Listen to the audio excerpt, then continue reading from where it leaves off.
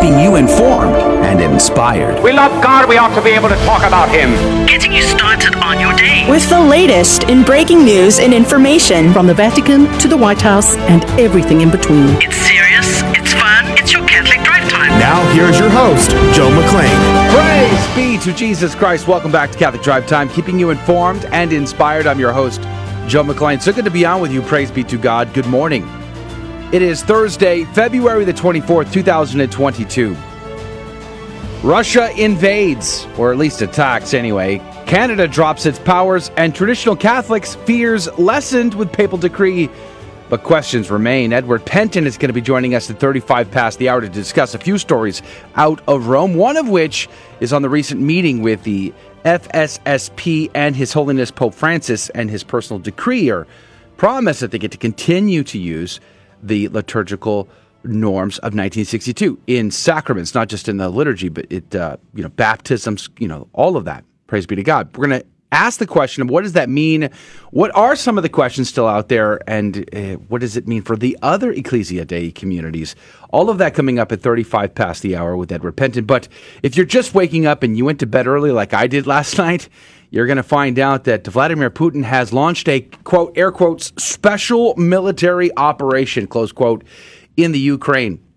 And Ukrainians are waking up to sirens. 40 people have lost their lives so far. And oil has gone through $100 a barrel. The markets are shrinking, and the cost of everything is now about to go up. It's going to be an interesting day. The NATO has come out and said that they are activating their defense plan to secure NATO partners. They've got ships and warplanes and missiles all on standby. Putin is threatening nuclear. I don't know. There's a lot of stories that we're going to be covering today. I'm sure Rudy Carlos has got a lot of this in the news as well.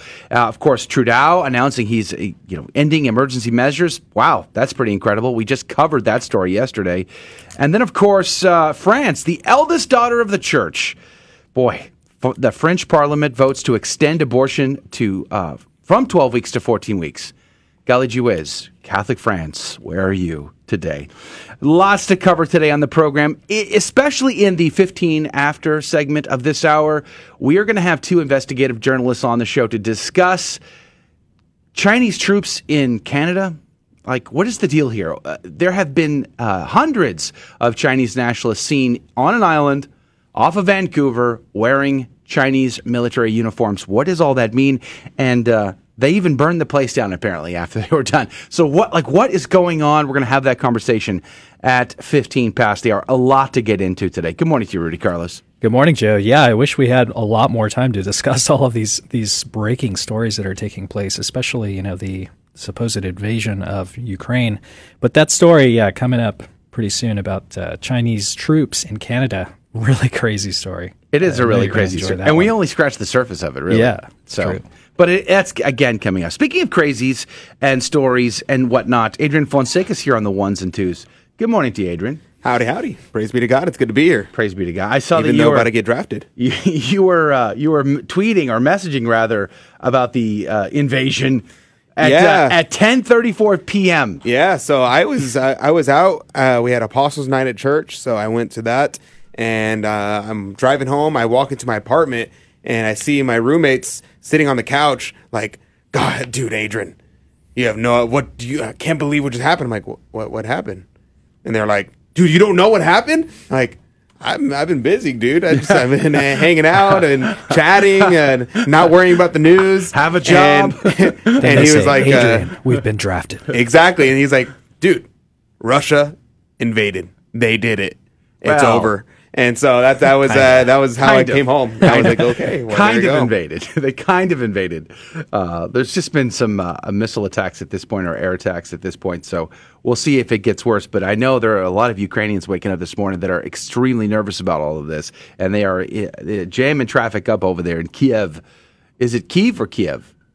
I've heard it pronounced said both Kiev. ways. Kiev. It's forever Kiev. Right. They're seeking shelter. Let's pray for them. Let's pray for peace today. Don't forget to join our email list tonight.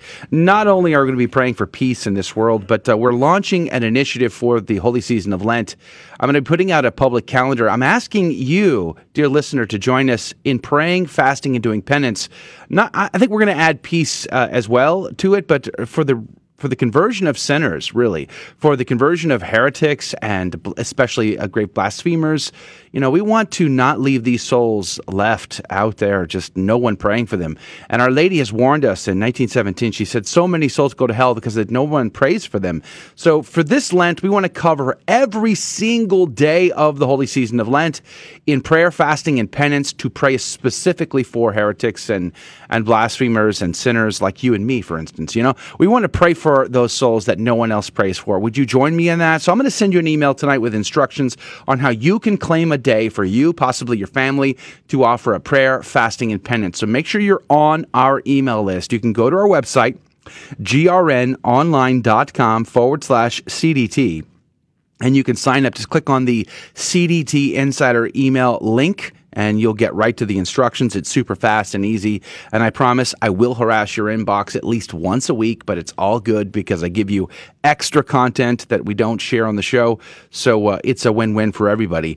But in addition to that, you could also pull out your cell phone and join our email list super quick by texting the letters GRN to the number 42828. So pull out your phone, go to the text app, and type in the letters GRN, and the number is 42828. So text GRN to 42828. That gets you on the email list as well. Let's pray. Let's jump in. We've got a lot to cover. In the name of the Father, Son, and the Holy Ghost. Amen. Remember, O most gracious Virgin Mary, that never was it known that anyone who fled to thy protection, implored thy help, or sought thine intercession was left unaided. Inspired by this confidence, I fly unto thee, O Virgin of Virgins, my Mother. To thee do I come, before thee I stand, sinful and sorrowful. O Mother of the Word incarnate, despise not my petitions, but in thy mercy hear and answer me. Amen. In the name of the Father, Son, and the Holy Ghost. And now your breaking news with Rudy Carlos. Good morning. Thanks for tuning in to Catholic Drive Time. Today is Thursday, February 24th, and these are your headlines. LifeSite reports Texas governor declares transgender drugs and surgeries are child abuse and orders investigations. Texas Governor Greg Abbott directed all state agencies to consider transgender drugs and surgeries for minors as child abuse. Abbott's directive noted that state law requires medical professionals and teachers to report child abuse or face criminal punishment. Texas law also imposes a duty on DFPS to investigate the parents of a child who is subjected to these abusive gender transitioning procedures, and on other state agencies to investigate licensed facilities where such procedures may occur, the governor added. The Washington Times reports Justin Trudeau revokes emergency powers after Canada blockades end. Canadian Prime Minister Justin Trudeau announced Wednesday he is removing emergency powers police can use after authorities ended protests by those opposed to COVID-19 restrictions. The Emergencies Act allows authorities to declare certain areas as no-go zones. It also allows police to freeze truckers' personal and corporate bank accounts and compel tow truck companies to haul away vehicles. And Breitbart reports Putin announced a special military operation for demilitarization of Ukraine. Russian President Vladimir Putin declared war on Ukraine in a surprise television announcement at roughly 10 p.m. Eastern yesterday. The decision was made after Ukraine attacked two separatist regions recognized by the Kremlin earlier this week. This is a red line and I have spoken of many times. They have crossed it, he said, accusing Ukrainians of genocide. A couple of words for those who would be tempted to intervene. Russia will respond immediately, and you will have consequences that you never have had before in your history, he added. And the Blaze reports Ukraine's parliament votes to allow citizens to carry guns and act in self-defense amid Russian invasion. As Russia continues to threaten a full-scale military invasion, the Ukrainian parliament on Wednesday approved a draft law giving citizens permission to carry firearms and act in self-defense. Gun shops are reportedly experiencing long lines already as Ukrainian citizens bolt to purchase guns, ammunition, and sniper rifles. And those are your headline news this morning. God love you. The saint of the day is Saint Attila. Saint Attila was born sometime around the year 1067 and was the youngest daughter of William the Conqueror, Duke of Normandy and King of England, and his wife Mathilda of Flanders. Attila was very well educated and spoke several languages and was deeply religious. Around the year 1080, she married Stephen III, Count of Blois, who was one of the richest men in Europe. Together, they had 11 children, and Attila supported the scholars and the poets at her court, and this significantly contributed to the spiritual and cultural life of her time. She continued this support all of her life, and she also generously endowed abbeys and churches with money so they could expand and preserve the culture and arts of the time. Attila also corresponded on ecclesiastical matters with the Bishop of Le Mans. In 1095, Stephen became one of the leaders of the First Crusade, whose purpose was to reclaim the Holy Land for the Christians. During the 4 years that he was away in the Holy Land, Attila controlled hundreds of his estates in France, and was so effective in her governance that she became known as the heroine of the First Crusade. Stephen returned home for a time during which Attila conceived their youngest son, but then went back to the Holy Land where he was killed in battle in 1102. Attila then became regnant for the eldest son of her eldest son, Theobald, who ruled his father's estate. In 1109, Theobald was old enough to rule on his own, but Attila continued to exert influence over the estates by her good advice. In 1122, when her children were grown, Attila became a nun in a convent that followed the rule of life given by Saint Benedict. While in the convent, she was overjoyed that her youngest son, Henry, was made a bishop in 1129. Attila lived in the convent in prayer and humility until her death in 1137. Saint Attila, pray for us. Praise be to God in all things. The gospel today comes to us from Mark chapter 9, verses 41 through 50. Jesus said to his disciples, "Anyone who gives you a cup of water to drink because you belong to Christ, amen, I say to you, will surely not lose his reward. Whoever causes one of these little ones who believe in me to sin, it would be better for him if a great millstone were put around his neck, and he were thrown into the sea. If your hand causes you to sin, cut it off. It is better for you to enter into life maimed than with two hands to go into Gehenna, into the unquenchable fire. And if your foot causes you to sin, cut it off. It is better for you to enter into life crippled than with 2 feet to be thrown into Gehenna. And if your eye causes you to sin, pluck it out. Better for you to enter into the kingdom of God with 1 eye than with 2 eyes to be thrown into Gehenna, where the worm does not die and the fire is not quenched. Everyone will be salted with fire. Salt is good, but if salt becomes insipid, with what will you restore its flavor? Keep salt in yourselves, and you will have peace with one another." The Gospel of the Lord. Praise to you, Lord Jesus Christ. Morally, St. Chrysostom, as quoted in Ignatius' commentary today, says, severing bodily limbs signifies the amputation of intimate friends.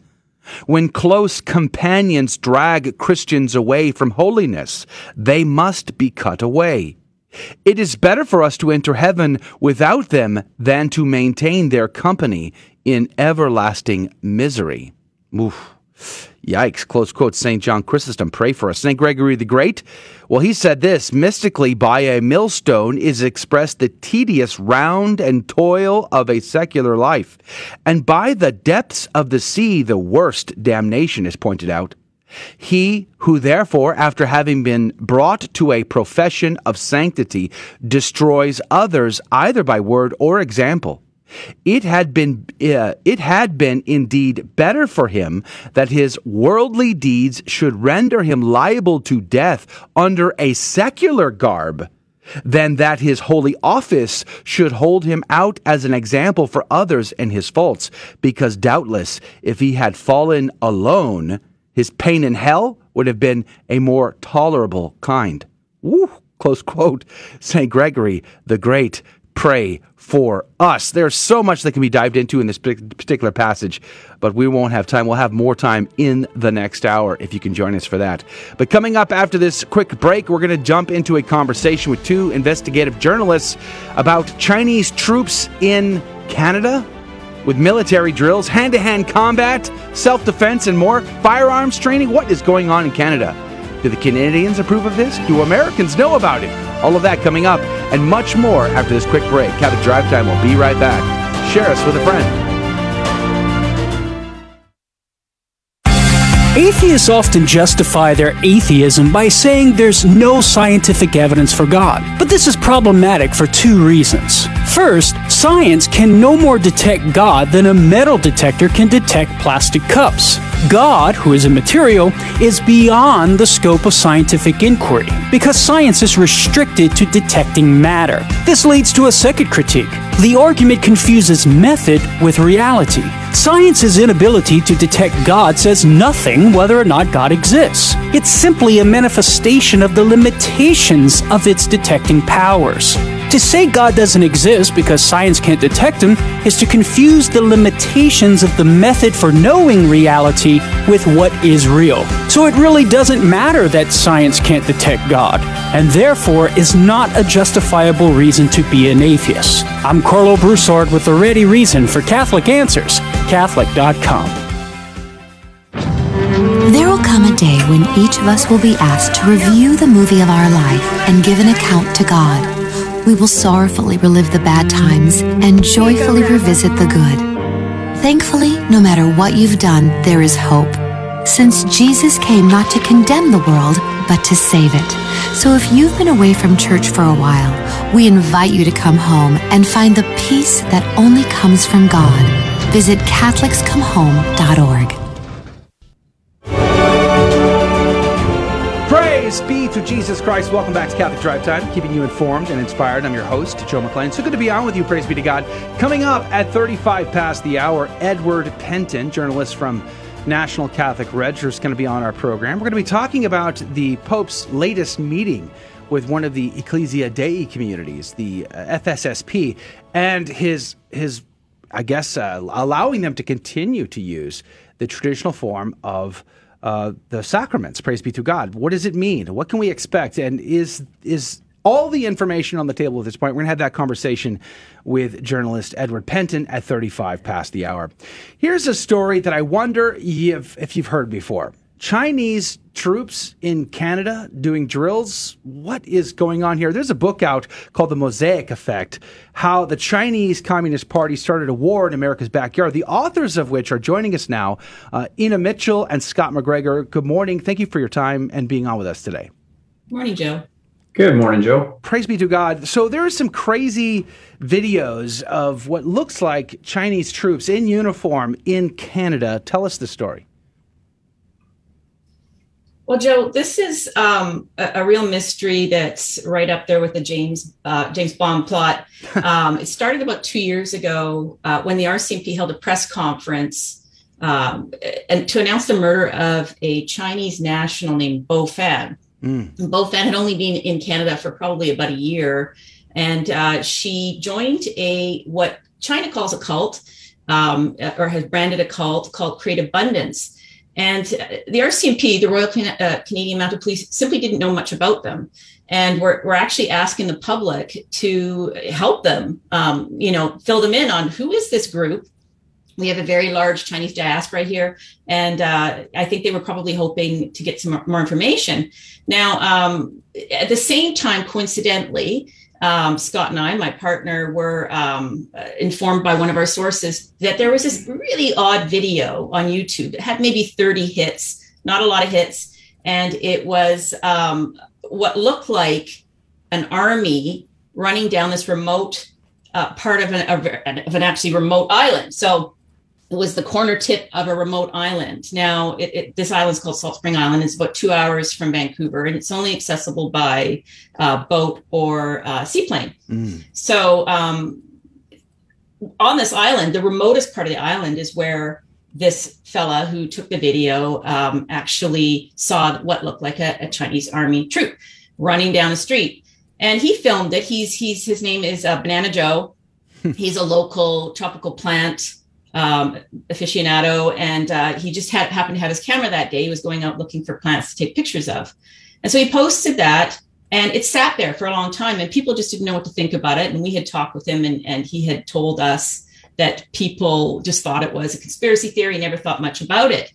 Now, Scott and I came across it, we looked at it, and we realized that after having talked with Banana Joe, that the same place that this troop was running to, where they were staying on the island, was in fact the same cult that Bo Fan was attached to. 2 different locations, 2 or 3 hours apart, one only accessible by boat and seaplane, and the other one right beside the U.S. border. Wow, that's a crazy story. Again, we're talking with Ina Mitchell, Scott McGregor. The book is called Mosaic Effect, how the Chinese Communist Party started a war in America's backyard. Let me ask you questions for clarity. You said Vancouver, so we're talking the Pacific Northwest here. Yes, Correct. yes. We're 2 hours from Seattle, up from Seattle, right beside the ocean, right beside the Peace Arch border crossing. Now, Scott, I know that you served in intelligence in the Canadian military, so you've got a background here. The only time I heard about this story is when I watched your interview on Joshua Phillips Crossroads. This surprises me from your background, Scott. Wouldn't this be a red flag to at least the Americans? Are the Canadians okay with this? So the Canadians aren't okay with it. There's certainly a lot of questions being asked. I know that what's been revealed through media has, opened some people's eyes to what's potentially going on. It's difficult to say. I know you mentioned the word troops, and that I think that's the initial reaction, was that people had thought that the Chinese, their People's Liberation Army were acting on Canadian soil. Now, we can't, prove or disprove that. The fact is that those troops that we saw, or the people that we saw, and are identified as belonging to this cult, and were conducting like a boot camp style training on this island, were wearing Chinese People's Liberation Army uniforms. And those aren't something that you just pick up at the general store here, a surplus store or something like that. These have insignia on them. They're pretty rare. It'd be something you'd have to have, brought in. And there was a lot, like hundreds of these people. So it's not and there was different uniforms. Through our research, we found that they had different forms of their camouflage. So yeah, there's definitely a lot more going on than meets the eye. Our aim was to create awareness, and bring to attention that this kind of activity was happening. So those were some of the bigger concerns that we wanted to raise and hopefully draw more attention to. So I'm wondering, what were the cult members doing on this island? Is there any evidence of what they were up to? Were they just training? Or are they just having a good time up there? What did you find out in your investigation? So, some of the things that we found out that were very significant is that they were conducting training of different types. They were conducting firearms training, which in Canada is well restricted. You have to go through a special licensing program to be able to fire firearms and own firearms and that kind of thing. And through our research, we identified many cult members that had gone and gotten their licensing and were practicing firearms. There was an elite portion of this cult that conducted the military style training. There was connections to what is a known organized crime figure in the Asian community, who was training them in hand-to-hand combat. So they were attending this person's gymnasium, gym with all of its capabilities. And yeah, that was a bit concerning when we started to piece some of these things together, because in Vancouver, we've identified that we have, the state, the party, and organized crime working together. Through my time with the RCMP's Federal Serious Organized Crime, through the military, some of my training, and I also worked for the Attorney General's office. And we had a lot of money laundering and that kind of thing going on in our gaming industry, which started a public inquiry. We find that all of these things have been working together, and they've been working with some other nations as well. So this is where we start to speak about hybrid warfare and, the sharp power, the soft power, transnational organized crime, threat finance. Those things are all extremely saturated in this region. It's of significant importance to the U.S. While I was working with the RCMP, I brought in a bunch of intelligence analysts and some senior intelligence officials from the Five Eyes community, from Australia, the United States, Great Britain, and New Zealand. And I held think tanks on a military base where we discussed the hybrid warfare that was occurring here.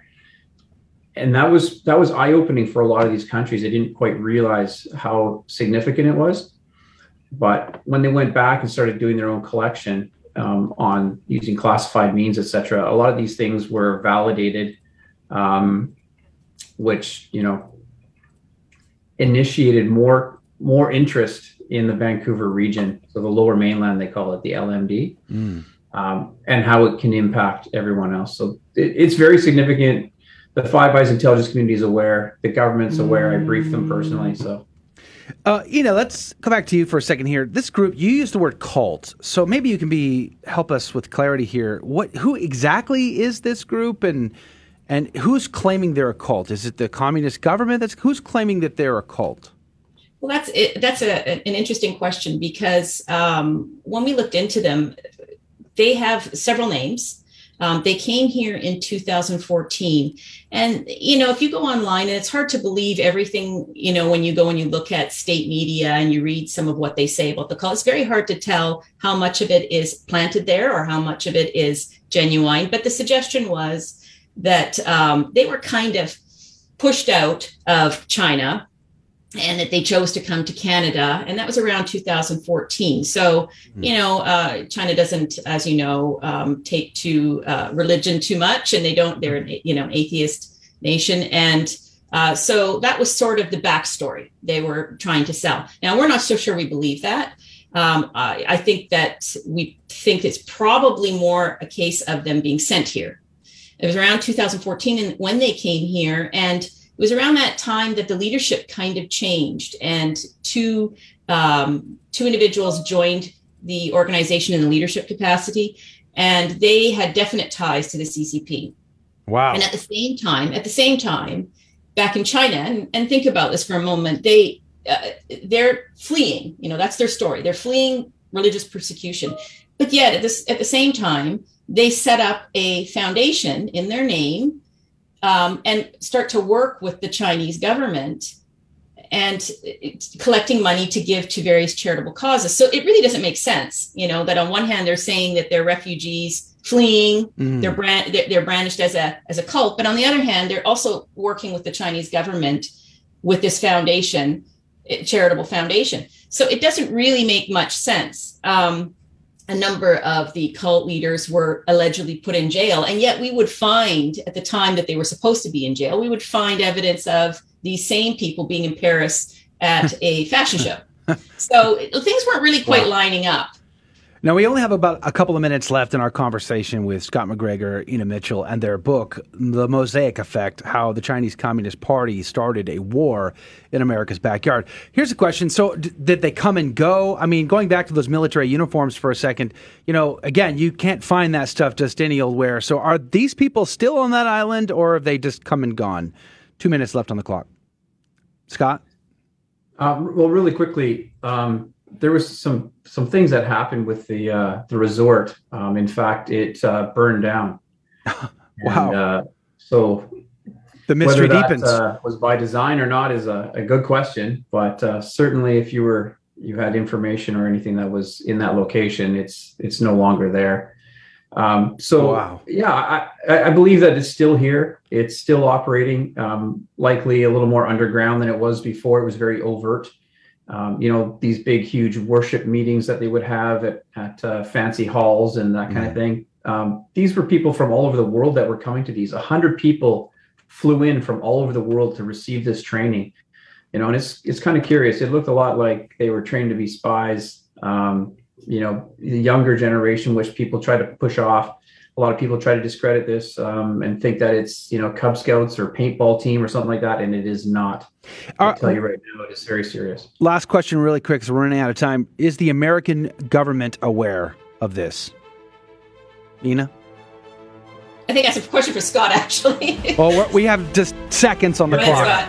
Yes, they are aware. Okay, good. Praise God. All right, we are out of time. We may have to have you back to follow up. Ina Mitchell, Scott McGregor. The book is called The Mosaic Effect, How the Chinese Communist Party Started a War in America's Backyard. Thank you both for your time today. God bless you, God love you, and have a great day. All right, we'll be right back. Don't go anywhere. Breaking news coming up next. Looking for a Catholic university where the greatest works of Western and Catholic tradition are the foundation for learning, all in an environment that is faithful to the magisterium? Recommended by the Cardinal Newman Society, the University of Dallas offers an exceptional liberal arts education, preserving the wisdom of the past while preparing students for the world-changing futures. Academically excellent, always faithful. Apply today at udallas.edu. This is Dale Ahlquist with a Chesterton Minute. Have you ever heard someone say, the Catholic Church is just out of touch? It's going to have to change if it ever hopes to be relevant in today's world. But G.K. Chesterton says, we do not need a church that will move with the world. We need a church that will move the world.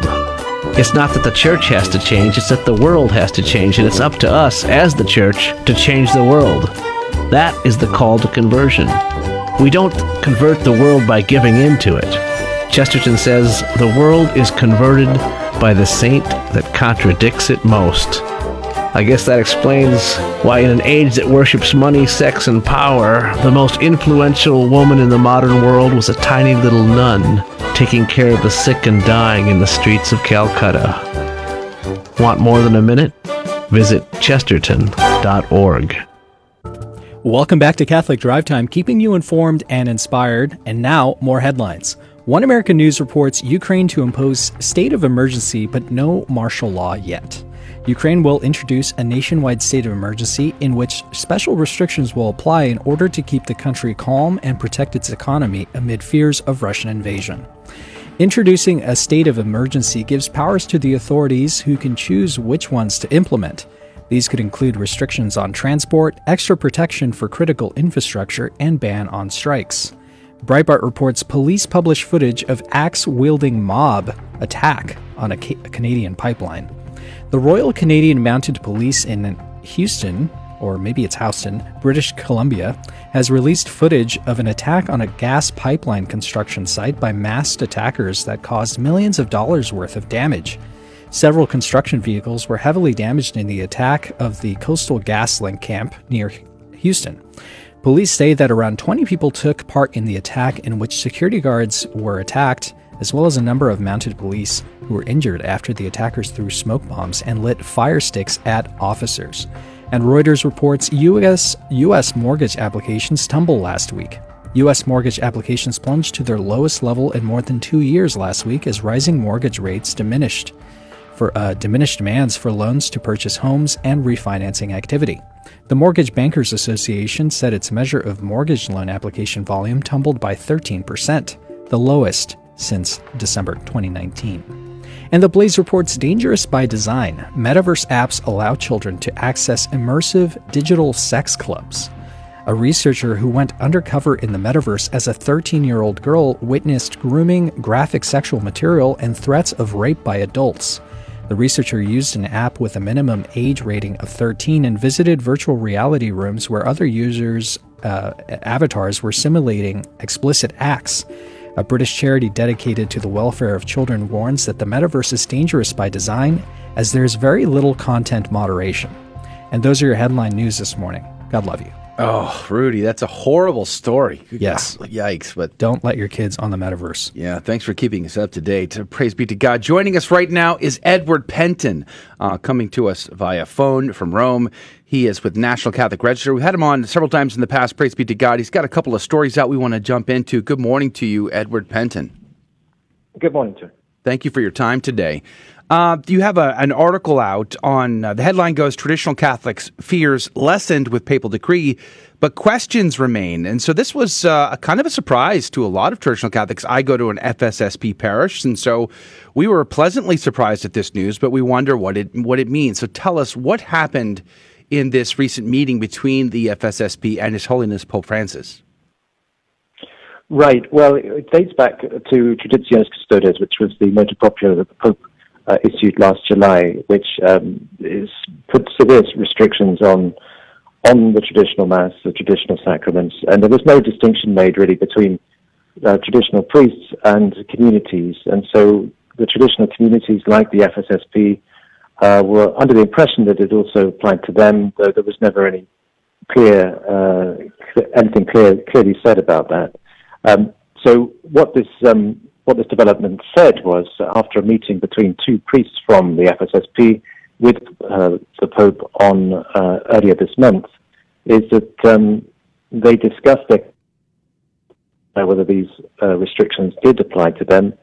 The Pope said that Traditionis Custodes did not apply to them, and that they're free to continue to use the liturgical books of 1962. So in other words, they could still continue celebrating the sacraments as before. He said the provisions should be respected in Traditionis Custodes, but he did say that nevertheless the motu proprio did not apply to them. And so they asked for this to be put in writing, and sure enough, the Pope issued a decree which was published by the fraternity, the priestly fraternity of St. Peter, and so that gave them the definitive decision from the Pope that they could continue basically as before. But it only applies to the FSSP, and we haven't actually had a sort of official Vatican confirmation of this decree. We've only had it from the FSSP. So there's questions remaining. That's just a few of them.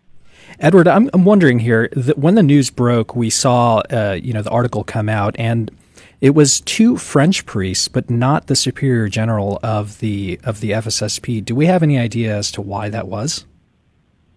I think that was. I think partly because I believe one of the priests is friends with a cardinal who brokered this meeting, which is Cardinal Philippe Barberin. He is the former Archbishop of Lyon in France. And so that was partly why he came. I think it was also because they thought it was better if a sort of more junior priest went rather than the Superior General. And so that's what happened. So those two went instead. Yes, and that's how it came about. They requested this meeting with the Pope, and the Pope obviously agreed to it. You know, Edward, it was very interesting to me when this came out. People were celebrating, and praise be to God. But at the same time, a lot of people, and myself included, were very skeptical of this action. I mean, it seems very contrary to a lot of the other things that the Holy Father has said. And so I pray and hope that it turns out to be the solution that many people think it is, and that it firstly appears to be. But my concern is that nowhere in the document that is said, like for one, like you said, their document is not for public. It's not publicly given out by the Vatican yet. You can't find it on the Vatican website. So that's one concern. The other concern is that nowhere in it does it say that they can celebrate it exclusively or without further conditions or restrictions. It simply says they have the right to say it. And they if they continue saying the Mass, they can only say it in their own parishes. They can't say it elsewhere. And they are to, quote, as far as possible, the provisions of the motu proprio are to be taken into account. So how would you respond to these kind of concerns? Should we this alleviate all of our fears, or should we be on the lookout? Well, there's a lot of unknowns, and I had comments from the Superior General, Father Komorowski of the FSSP, and he's also unaware of exactly how this is going to work out. I think they're just waiting and seeing how or whether the Vatican's going to still impose certain restrictions, as you say, or whether they can, as I said earlier, be free to celebrate as before. So there are a lot of unknowns, and it's really we'll know, I think, more when this predicted document comes out, which is from the Congregation for Religious. We know that there is some document in the works from them, but I understand that they're rather upset about this because they were not expecting the Pope to do this. And I think also Archbishop Roach of the Congregation for Religious, who in an interview with the Register that I did with him, he said that they were basically the right of ordination in the old rite was no longer valid. It was no longer allowed, rather, under that responsa, which was a sort of application document that was issued in December. So those two congregations, I think, are feeling perhaps a bit undercut by this announcement by the Pope. And we may see in this upcoming document by the Congregation for Religious some sort of further, clearer definitions of exactly what this decree means and what it means also for the other institutes. I want to ask about that again as a follow-up, the other institutes, because you said a minute ago that it only applied to the FSSP, or this personal decree from His Holiness to the FSSP. I want to say that I read a statement from the FSSP that they thought it would apply to the others, the Institute of Christ the King or Institut du Bon Pasteur. I mean, so how will that roll out? Do you think it will apply, or do you think they also have to make the trip to Rome to visit His Holiness? Well, this is another big question because, yes, you're right. The FSSP does think it applies to the others. At least they imply it does. But the decree itself only speaks about the FSSP. And so from a legal point of view, it's whatever's in the decree that really carries weight. So, again, we're going to have to see just whether it does apply to the others. I think certainly other institutes are going to be keen that it does, and they're going to possibly be pushing for that. But again, it's hard to say. But of course, throughout this, it's been rather. I think the criticism has been it's been really not well handled at all for the traditional institutes. I mean, it's been 7 months since Traditionis Custodes came out, and they've been kind of in the dark for all that time. They don't know. They've not known whether these rules apply to them. And in fact, in the Diocese of Rome here, they were effectively banned from 6 of the 7 sacraments, the traditional sacraments, from celebrating them because of a document that the Diocese of Rome put out in October, and that seemed to apply across the board to all of the traditional institutes and priests. So since then, they've not been celebrating all of the sacraments in the fraternity parish here. But now this document comes out and most probably overrides it. So there's a lot of confusion and a lot of ways I think people thought this could have been handled better. You think it's possible, we're up against a break here in just a minute, but do you think it's possible that because the Vatican hasn't released this personal decree yet publicly, the FSSP has their copy, I guess, but it's not been released publicly, do you think that the Congregation for Divine Worship will just simply pretend as though it didn't happen? Well, I mean, this is one argument, you're right, and the fact that they can say, well, the Vatican hasn't said this, and it's not sort of legally defined in a sort of formal way that they can sort of get round this. That is certainly a concern, but again, we're just going to have to see what happens over the next few weeks, I think. All right, hold that thought. Edward Pentin is our guest, National Catholic Register. Great conversation we're having about the FSSP. I have a few questions about that, but there's another story coming out of the Vatican that Edward has reported on. Assisted suicide, do we support that now? We're going to talk about that on the other side of the break. Don't go anywhere. Catholic Drive Time will be right back. Howdy, this is Adrian Fonseca, producer of the Catholic Drive Time show. Heard Monday through Friday, 6 a.m. Central and 7 a.m. Eastern, right here on the Guadalupe Radio Network. And I'm proud to tell you that Real Estate for Life is an underwriter of Catholic Drive Time. Real Estate for Life connects home buyers and sellers to real estate agents while supporting pro-life organizations, offering their clients a faith-based experience. They are online at realestateforlife.org. That's realestateforlife.org. God love you. Our family has spanned the centuries and the globe.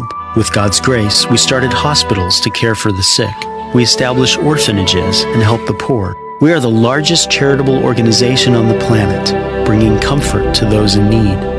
We educate more children than any other institution. We developed the scientific method and founded the college system. We defend the dignity of human life and uphold marriage. Guided by the Holy Spirit, we compiled the Bible. We are transformed by sacred scripture and sacred tradition, which have guided us for 2,000 years. We are the Catholic Church. With over 1 billion in our family, sharing in the sacraments and fullness of the Christian faith. Jesus started our church when he said to Peter, the first pope, "You are rock, and upon this rock I will build my church." So if you've been away from the Catholic Church, we invite you to take another look. Visit CatholicsComeHome.org today. We are Catholic. Welcome home. Praise be to Jesus Christ. Welcome back to Catholic Drive Time, keeping you informed and inspired. I'm your host, Joe McLean. So good to be on with you. Praise be to God. Good morning. We're keeping a close eye on what's going on in the Ukraine. If anything more develops, we'll certainly let you know. But we're on the conversation with Edward Pentin from the National Catholic Register, who has some great articles out that we're discussing. Traditional Catholics' fears lessened with papal decree, but questions remain, is the one we're talking about at the moment. Edward, welcome back to the show. I wanted to ask you how you thought the bishops will respond to this news. We've been very blessed where I'm at right now. We have a wonderful FSSP community. It's growing. It's busting at the seams. And we enjoy that. We've not had really any pressure here locally, but I know a lot of bishops have been like, oh, what do I do here? They've been on the fence. Some have been heavy-handed. Others have been light. And how do you think the bishops are going to respond to this information? Well, I think a bit like how they've been doing it so far. I think some are just ignoring it. Some are ignoring, rather, the restrictions and carrying on as before. And some, of course, are not and taking it further and applying it to the letter. But I think there's because there is questions over the canonical aspects of not so much Traditionis Custodes, but this follow-up document that the Congregation for Divine Worship issued in December about called the Responsa ad Dubia, which issued further restrictions which weren't really coherent with Traditionis Custodes, and so undermined their sort of canonical force, or certainly cast into doubt some questions regarding the canonical force of that document. But there's a lot of ambiguities about all of this, and now we've got this new decree, which as I said earlier, has also some legal questions about it, but is obviously in favour of the institutes, or at least the FSSP. Then you've got these questions, which I think bishops will find it kind of weakens the authority of these documents, and so they might feel free simply to carry on as before, or act arbitrarily and follow through with these documents as they've been put out to the letter. So again, there is a certain lawlessness about this, and that's been criticised before. And I think these documents, because they weren't actually scrutinised very much by canonical experts, that there are concerns about these documents and just how legally forceful they can be, and whether they really could be seen through as seem to be really effective and have that force of law that the Pope or those behind them would like them to have. One of the other things that I foresee as an issue here, speaking of the bishops, is the fact that the fraternity does not have any bishops, and this assurance from Pope Francis does not promise them a permission to receive ordinations in the 62 Missal, in the 62 Rite, and therefore, who would it be? What bishop will then be allowed to ordain them? Will they be required then to receive ordination in the new rite? But then they say, well, you just have to be ordained in the new rite, and then you get to say the 62 Missal for the rest of your stuff. So how do you have any idea of how that will shake out? Well, I think according to that decree, I think it's all the sacraments, including the ordinations, holy orders, are included in that. So it seems to overrule that the response that I mentioned in December, which seemed to rule out traditional ordinations. And so, again, we're left with a sort of contradictory messages coming from the Vatican. And so, as the Superior General of the FSSP told me a couple of days ago, basically it's really up to the bishop to decide what he wants to do, and he seems to be free to choose whichever sort of legal stipulation that's been put out there to use, and so it's all very arbitrary, and we're just going to have to see again what the bishops want to do with this, but they seem quite free to do whatever they like, depending on how they interpret these documents coming out of the Vatican. And to shift topics just a little bit, the right before this meeting happened with the fraternity and the Holy Father, the Society of St. Pius X had a meeting with the Holy Father, and I'm not sure, you did not report on this, and so I don't know how much you would know or not know about it, but I thought I might as well ask. I heard rumor yesterday that there were discussions with the Holy Father and the Society about consecrating new bishops, and understanding the recognition of the status of some of their members who left their diocese or left religious communities to join the society. Do you know if there's any veracity to those rumors?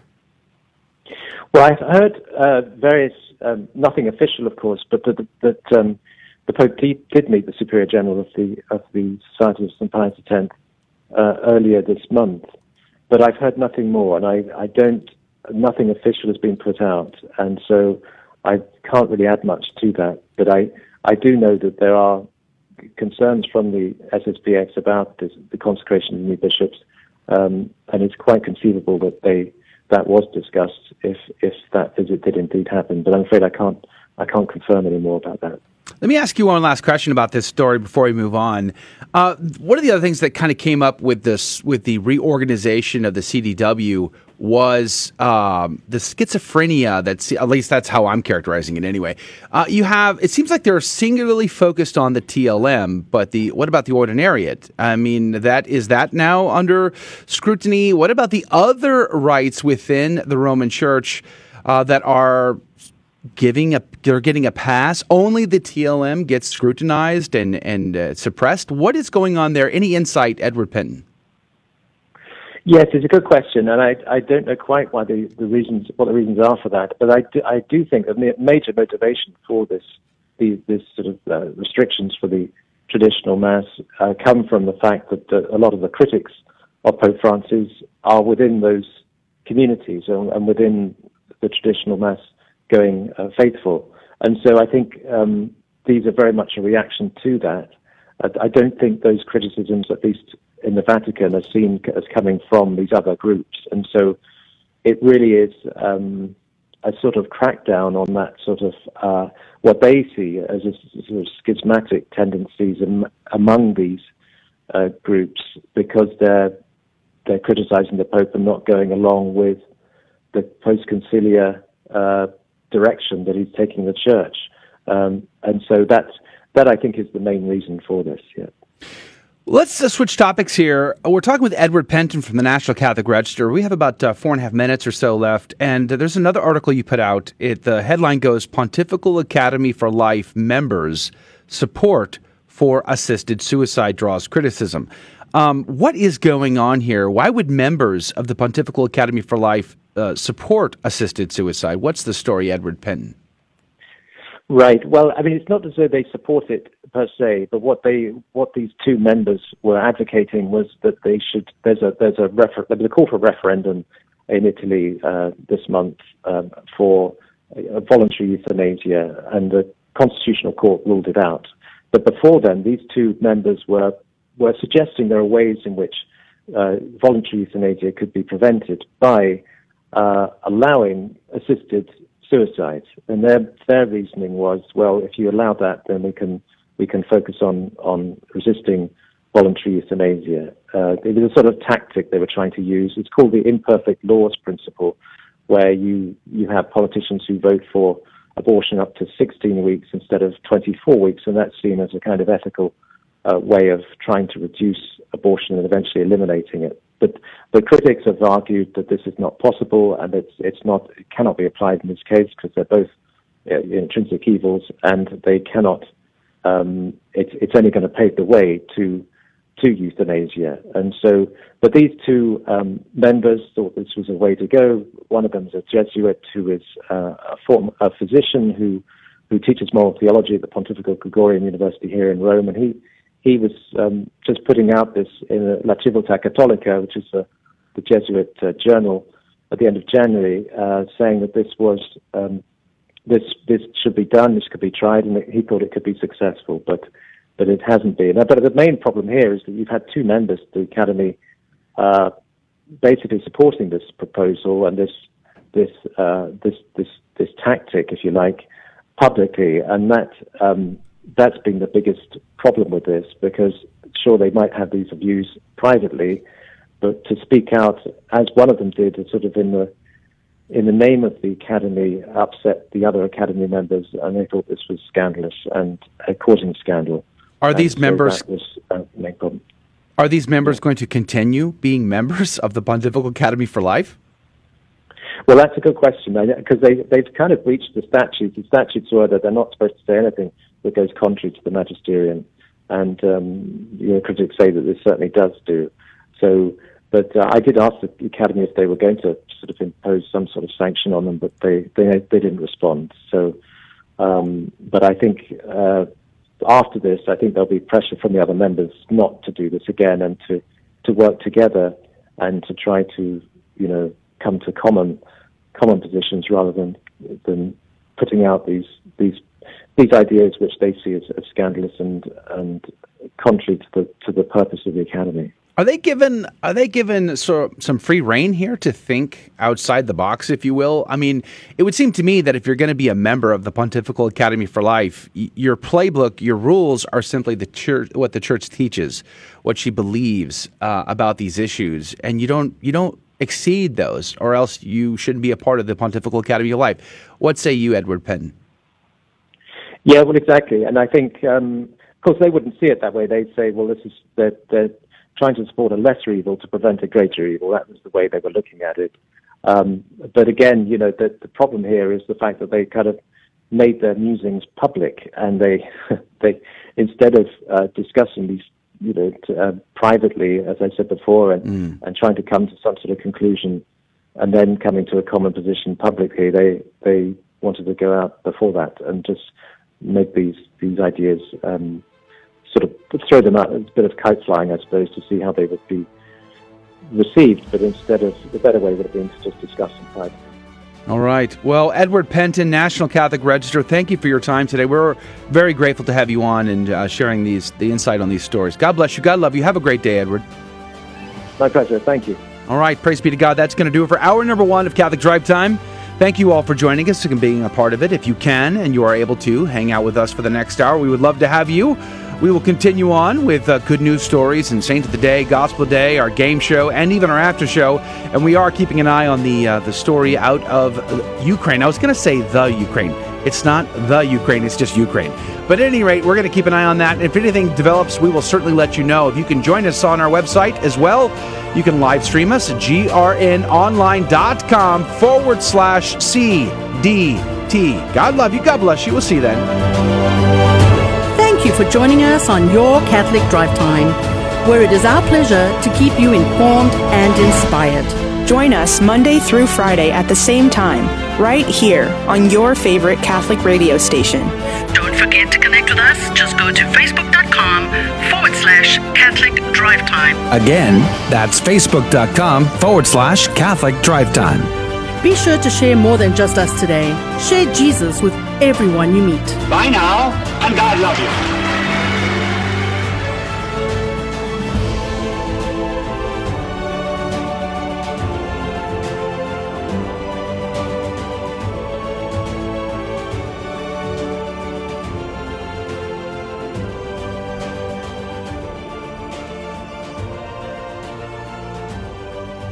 Your Odyssey begins at the University of Dallas, the premier Catholic liberal arts university in Texas. With campuses in Irving and Italy, UD's rigorous core curriculum sets it apart. An education rooted in the great works of Catholic and Western tradition. An education that ennobles and enables students in their pursuit of wisdom, truth, and virtue. Undergraduate, graduate, and certificate programs available. Start your college odyssey at the University of Dallas today. Go to udallas.edu to learn more. If you had the chance to sit down for 10 minutes with the world's greatest teacher, would you take it? 1 Minute Monk, Abbot Placid Solari of Belmont Abbey. If you said yes, you're in luck.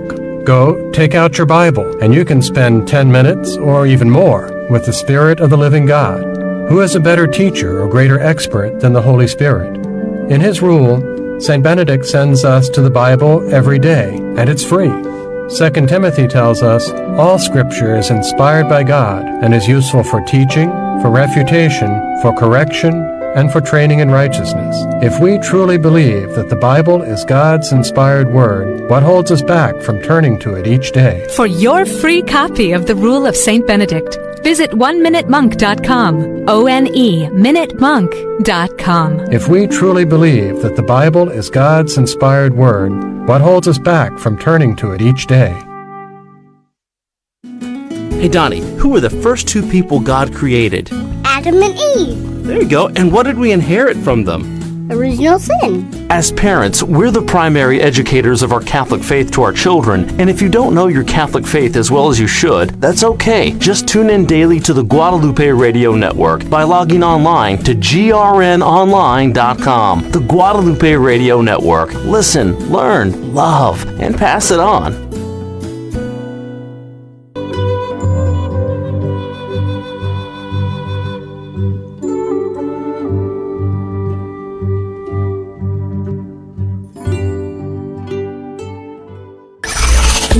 Welcome to your Catholic Drive Time, keeping you informed and inspired. We love God, we ought to be able to talk about Him.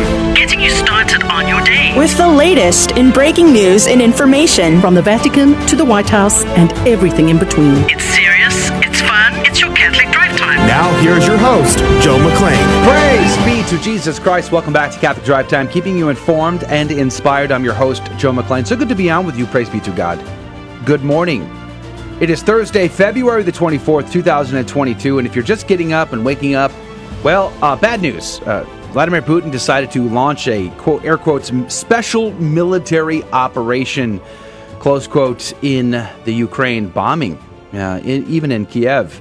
So it's interesting news coming out this morning. Of course, NATO has been activated. They're defending their NATO partners right now, just with defensive measures, nothing military just yet, but of course, sanctions, political and economic. We're going to keep an eye on the story, and if something else happens, we will certainly keep you up to date on that. But in this hour, we're going to have a good time. Praise be to God. We're going to have a good news story for you coming up in just a moment. And then we will play, Fear and Trembling comes up at 15 past the hour.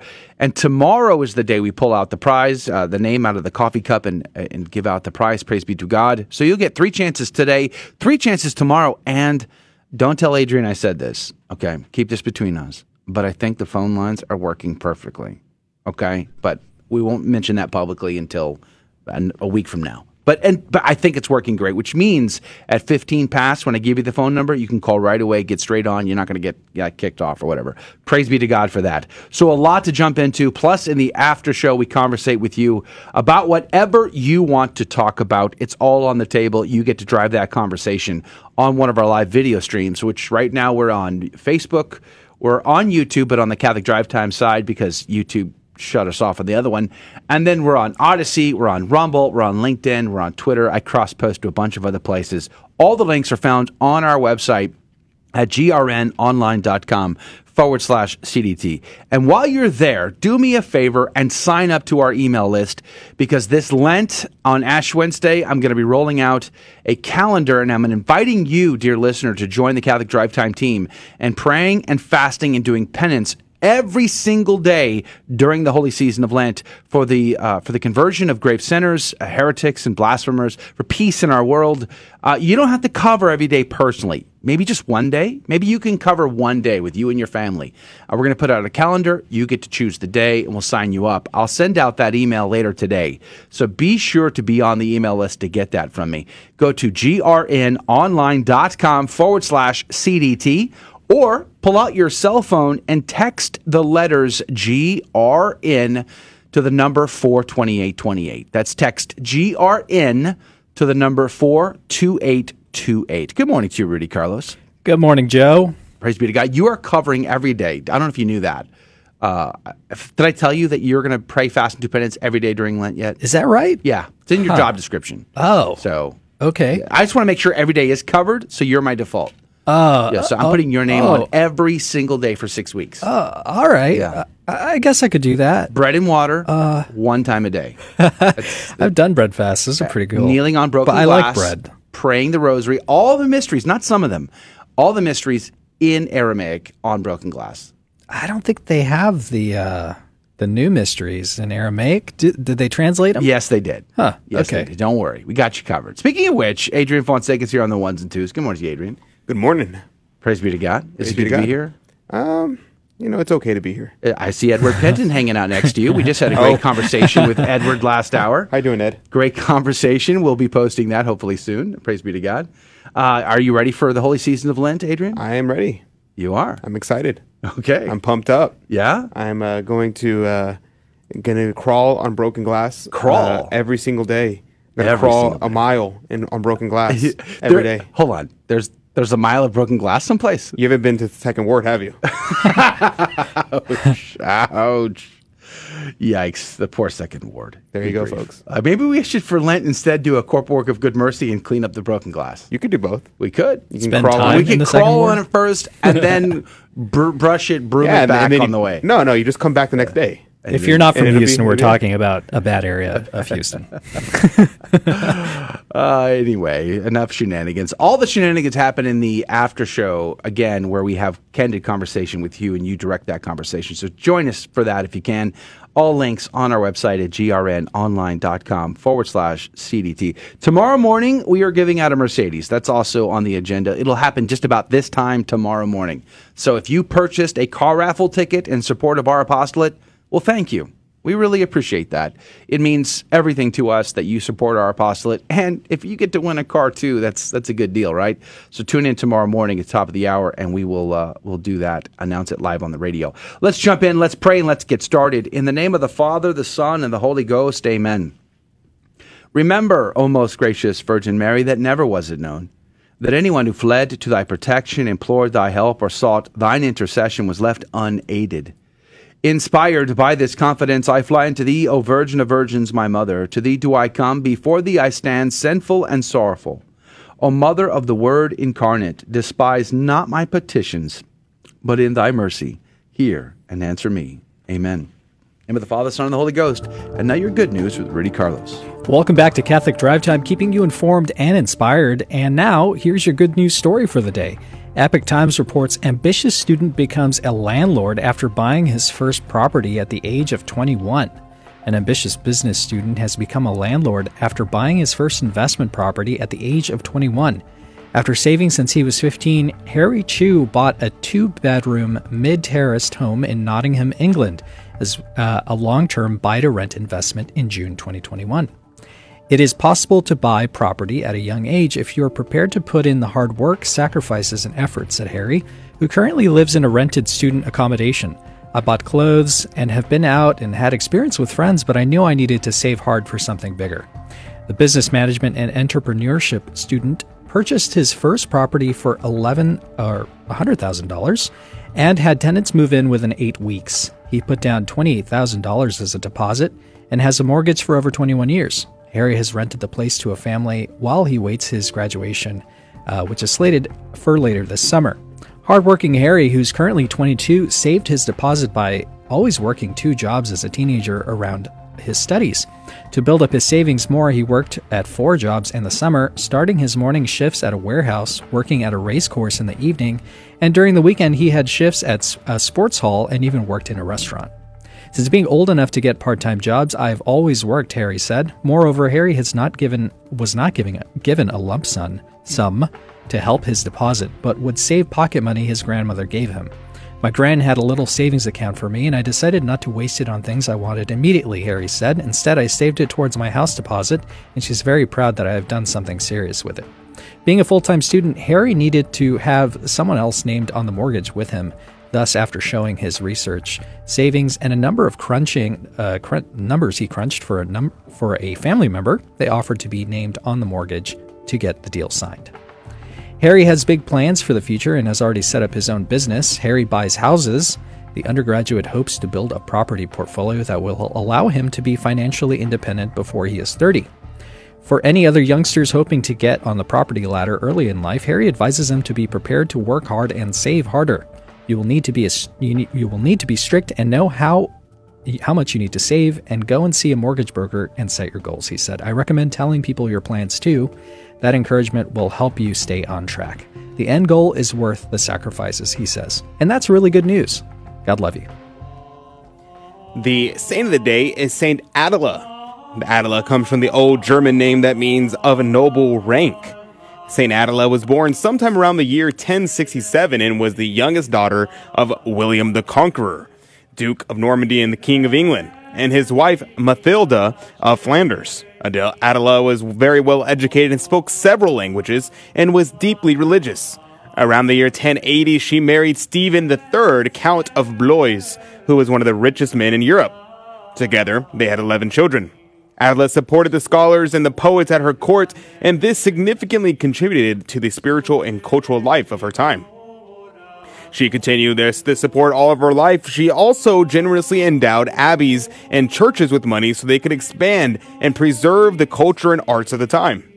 Attila also corresponded on ecclesiastical matters with the Bishop of Le Mans, In 1095, Stephen became one of the first leaders of the First Crusade, whose purpose was to reclaim the Holy Land for the Christians. During the 4 years that he was away in the Holy Land, Attila controlled hundreds of his estates in France and was so effective in her governance that she became known as the heroine of the First Crusade. Stephen returned home for a time, during which time Attila conceived their youngest son, but then went back to the Holy Land, where he was killed in battle in 1102. Attila then became the regnant of their eldest son, Theobods, who ruled his father's estate. In 1109, Theobald was old enough to rule on his own, but Attila continued to exert influence over the estate by her good advice. In 1122, when her children were grown, Attila became a nun in a convent that followed the rule of life given by Saint Benedict. While in the convent, she was overjoyed that her youngest son, Henry, was made a bishop in 1129. Attila lived in the convent in prayer and humility until her death in 1137. Saint Attila, pray for us. Praise be to God in all things. The gospel today comes to us from Mark chapter 9, verse 41 through 50. Jesus said to his disciples, "Anyone who gives you a cup of water because you belong to Christ, amen, I say to you, will surely not lose his reward. Whoever causes one of these little ones who believe in me to sin, it would be better for him if a great millstone were put around his neck and he were thrown into the sea. If your hand causes you to sin, cut it off. It is better for you to enter into life maimed than with two hands to go into Gehenna, into the unquenchable fire. And if your foot causes you to sin, cut it off. It is better for you to enter into life crippled than with 2 feet to be thrown into Gehenna. And if your eye causes you to sin, pluck it out. Better for you to enter into the kingdom of God with 1 eye than with 2 eyes to be thrown into Gehenna, where the worm dieth not, and the fire is not quenched. Everyone will be salted with fire. Salt is good, but if salt becomes insipid, with what will you restore its flavor? Keep salt in yourself, and you will have peace with one another." The Gospel of the Lord. Praise to you, Lord Jesus Christ. Haydock's commentary said, "The sense seems to be that every wicked, unrepenting sinner, of whom it was before said that their worm dieth not, shall be severely and continually punished, though not consumed by the fire of hell. And every victim shall be salted with fire, that is, even good men shall be cleansed and purified by trials and sufferings in this world, as some victims were to be salted by the law." Close quote. Haydock's commentary today. Very, very good. Praise be to God. Adrian, what did you find? So one thing in regards to the salt is that Cornelius Lapide says salt has 2 properties, the property of preserving and the property of burning. And so if you get salt on your wound, it burns, right? Or if you put salt on a slug, it kills it. Or if you swim in the Dead Sea and accidentally scratch your leg against a rock, not from personal experience, I have no idea. You go in and it burns like crazy. So what is this saying? It's saying that the torments of hell is like that of salt. So if you can preserve your meat, your food, you can pour salt over the meat, and then it will preserve the food longer. And this is what Cornelius Lapide says is one of the senses of what is meant in regards to the salt. He actually gives, I think, 5 different senses of what the salt refers to. But maybe I'll come back to the salt thing in a second, but I wanted to focus in on one other thing.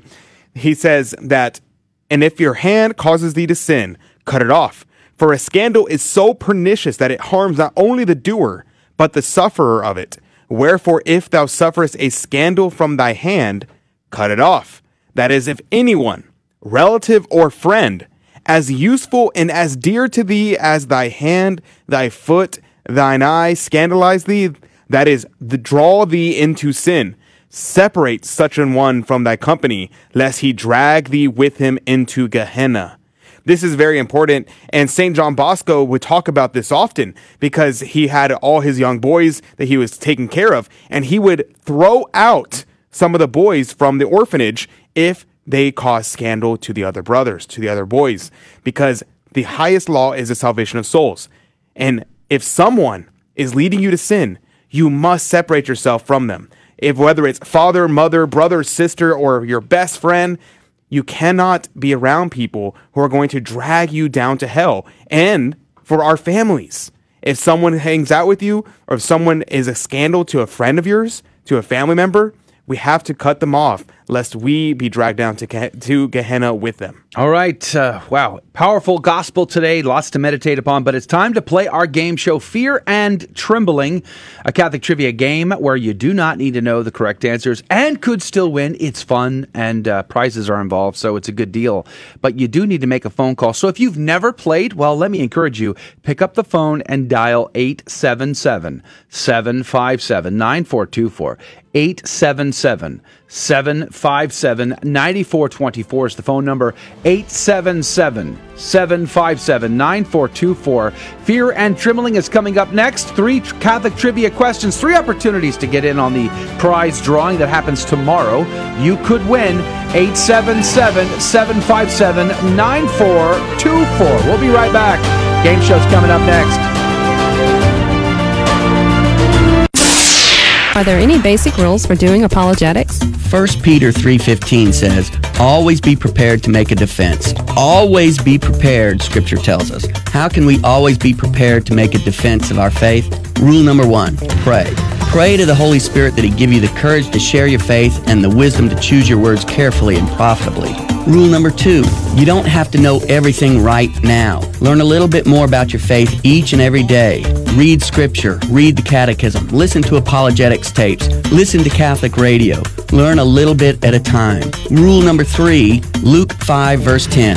Do not be afraid, henceforth you will be catching men. Jesus said this to Peter, but He's also saying it to us. Will you make mistakes and get into tight spots when you start sharing your faith with others? Yes, of course you will. But Peter made mistakes and he got into tight spots. Yet Jesus told Peter not to be afraid. Why? Because if we are sincere in our desire to share the truth with others, to share Jesus Christ with others, then Jesus will find a way to make good come from even our mistakes. Rule number 4, always view a question about your faith or even an attack on your faith as an opportunity to share the truth.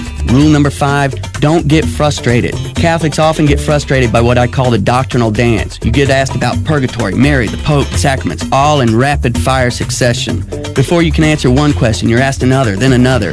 Just keep bringing the discussion back to one topic until you've said all you want to say, then move on. Rule number 6, never be afraid to say, I don't know, when asked a question about your faith. Don't try to wing it. However, always follow I don't know with, but I will find out and get back to you, and make sure you do. A beacon of truth in a troubled world. This is the Guadalupe Radio Network, radio for your soul.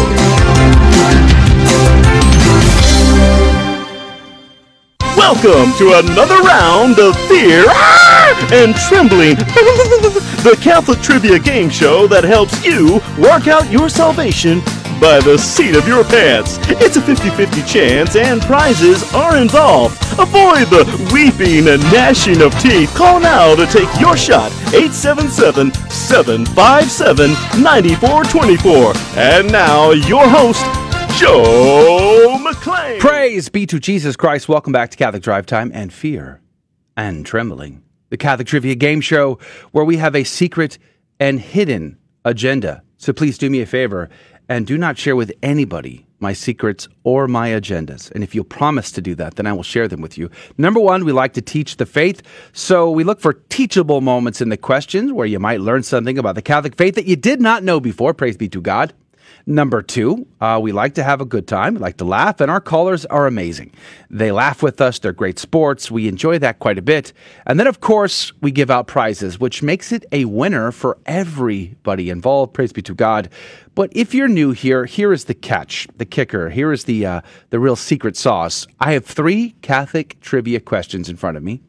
But the caller does not need to know any of the correct answers and could still win the game. And the reason is because instead of asking them, I will ask Rudy and I will ask Adrian, one of which will be correct and the other will be incorrect. And then the caller will have 15 seconds on the clock to make a decision. Whom do they trust more, Rudy or Adrian? And every correct answer goes into the coffee cup of Divine Providence to win this week's prize. Rudy, what could they win? Praise God. This week, our sponsor is Catholic Drive Time. We're putting together a prize pack that includes prayer cards, a book, a DVD, and also an autographed CDT mug. It's a replica of the coffee cup of Divine Providence, by the way. And despite being up early, you're going to be alert, looking to the left, to the right, after drinking your morning brew from your trusty CDT mug. Wow. Wow, sounds impressive. A replica. It's a of replica. The coffee cup of Divine Providence. Yes, that is amazing. Did you know that? God. Well, now that you've told me, yes, yes, I do. All right, let's go to the phones. Donald, good morning to you, sir. Hey, good morning. Praise be to God, Donald. Where are you calling from? Plano, Texas. Plano, Texas. Now, the great winter storm of 2022 is upon us. How's the weather up in Plano, Texas? A little icy and cold. Yeah. Are you staying off the roads? Yes. Because it seems like every time you guys get some ice, there's like 100-car pileup up there on the I-20 or whatever. So why is it all plain and old? I was going to say, is it really plain and old up there? Plano. Ordinary? It's Plano. Ordinary Texas, right? No, plain old Texas. It's not an English colony, for crying out loud. All right, Donald. Are you familiar with the rules? Do you know how the game works, sir? My understanding is you'll ask a question, and then I think a couple people will provide different answers, and I decide which one sounds most compelling or what I think is right. That's true. Praise be to God. And I understand you are not Catholic, huh? Nope. Well, this could be a tricky game then to play because the questions are all Catholic ones. So, are you ready? Bring it on. You are ready. Let's do Let's this. go. I like that. Good sport, Donald. All right, here we go. We're going to go, as is our tradition, our custom, our patrimony here on Catholic Drive Time. We will start with Rudy. Good morning to you, Rudy. Good morning, Joe. Praise be to God. Are you ready, sir? I am so ready. Are you sure? I put on my red tie today, and I said, I'm ready. Nice. I'm ready for the game show. Nice. Are you sure? Yeah. Hey, Rudy, can you tell me, let's start with an easy one. Sure. What is man? What is man? Yes, please. Okay. St. Darwin, he defines man as an advanced monkey. Sorry. The storm is bringing in the pollen, so I've got that more an analogy thing going. Oh, yeah. Okay, so you're saying... St. Darwin. What is man? St. Darwin defines man as advanced monkey. Yes. Is your answer. That's correct. Uh-huh. He's quoted as saying, we must return to monkey. Oh, wow. Did he say that? He did. Hey, Adrian. Return to monkey. Hey, Adrian. Hey, Joe. Can you tell me? I can. What? You have a philosophy degree, don't you? I have a philosophy minor, yes. What? What is man? What is man? Well, man is a hylomorphic creature. That means a creature composed of body and soul. Sounds made up. And we're made to the image and likeness of God. Wow. What a question to Not start our made in game the show image and off likeness today. of monkey. So the question is, what is man? Brother Adrian here seems to think it is a man is composed of a body and soul and made to the image and likeness of God, whereas Brother Rudolfo seems to think St. Darwin defines man as advanced monkey. 15 seconds on the clock. Who is right? Who is wrong? Donald, what say you? Let me think. Adrian. Wow. That's just correct. Yeah. Let the record show he had to think about it, Adrian. You're not always right. We all know he was joking. You're not always Donald, right, Adrian. Well played, sir. Yeah, you didn't bite on the St. Darwin monkey thing. Congratulations. That must have been really tempting. Well done. All right. You're in the cup, Donald. You could win. Praise be to God. But I think we're going to try to double your chances here. This next one's definitely Catholic kind of thing here. So we'll have to see how it goes. We're going to go to Adrian first. Adrian. Are you there? Oh, yeah, that's my name. Okay, Sorry. good. Praise I thought you were be to talking to God. someone. I Don't got talk worried. about the other Adrian in the I was studio. thinking, oh no, he has changed his name. What do I do now? Yeah, that's still my name. Sorry. Okay, good. Praise be to God. Hey, Adrian, can you tell me? Hey, Joe. Yes, I can. What? What? Okay, start over. What are the only 2 essential and prescribed prayers of benediction? Yes. One of my favorite things. Benediction being the happening at adoration, right? Okay. That would be 1. We have to sing a Matt Maher song. And 2. sorry. Are you okay? Yes. You got your allergies? Is this that allergy thing? Okay, yeah. It just really make sure. gets me. And you 1, know? we have to sing a Matt Maher song. And 2, we have to have a procession back to the tabernacle in the other room. Why are y'all laughing? I'm not. What are you laughing about? I'm trying to catch my breath. I don't from get all it. the I don't understand. Phlegm. Yeah. Okay. So Matt Maher, and we have to do what? You What have was to it? process the Eucharist into the other room, into where the tabernacle is in the other I room. see. And so there's a tabernacle some other place. Yeah, probably. And you sing Matt Maher songs Yeah. all the way. Sure. Got it.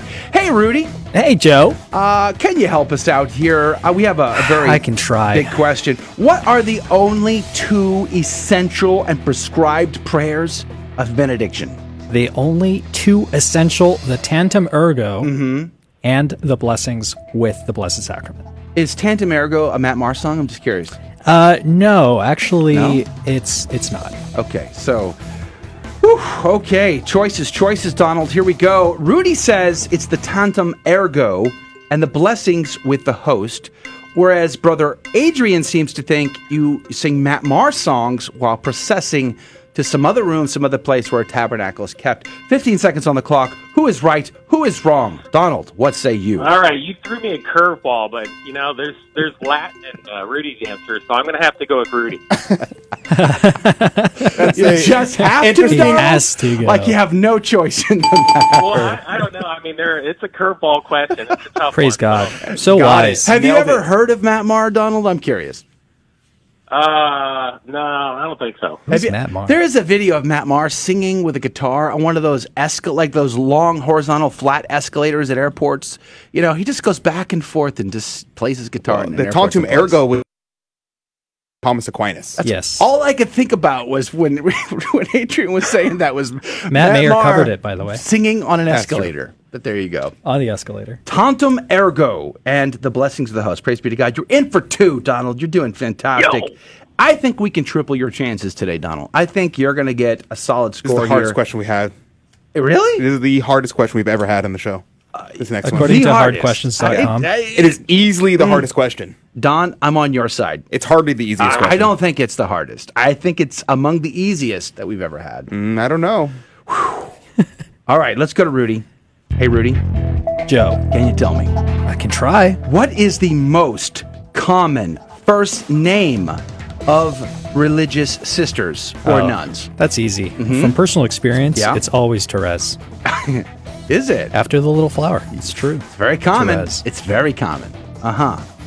Hey, Adrian. Hey, Joe. Can you tell me? Can you tell me, sir? What is the most common first name of sisters, religious sisters, or nuns? Yes. That would be the name of the Blessed Virgin Mary. So a lot of sisters take the name Mary. Choices.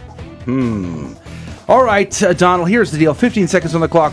What is the most common first name of religious sisters and nuns? Is it, as Adrian says, Mary, or is it, as Rudy says, Therese? What say you, Donald? All right, that's a tough one, but I'm going to have to say the Virgin Mary wins. The Virgin Mary wins. Praise be to God. Survey says, yeah! Perfect score, Donald. You did great, sir. Thanks for playing our game. We're very grateful to have you on our show today. Yeah, well, thanks for having me. Praise be to God. You were a lot of fun. You played with the curveballs fairly well today. So well done, sir. We're going to put you on hold, but if it be God's holy and divine will, your name will come out of that cup tomorrow. So you'll have to tune back in this time to see if that's the case. But Donald, have a great day. God bless you. God love you. Thank you. All right, that is going to do it for the radio side of our show today. If you can and you are up to it, join us in the after show where you get to drive the conversation to talk about whatever you want. I just saw footage of Russian helicopters attacking an airport in the Ukraine and Facebook just blocked my coconut comment. We'll see you then. Thank you for joining us on Your Catholic Drive Time, where it is our pleasure to keep you informed and inspired. Join us Monday through Friday at the same time, right here on your favorite Catholic radio station. Don't forget to connect with us. Just go to facebook.com/Catholic Drive Time. Again, that's facebook.com/Catholic Drive Time. Be sure to share more than just us today. Share Jesus with everyone you meet. Bye now, and God love you.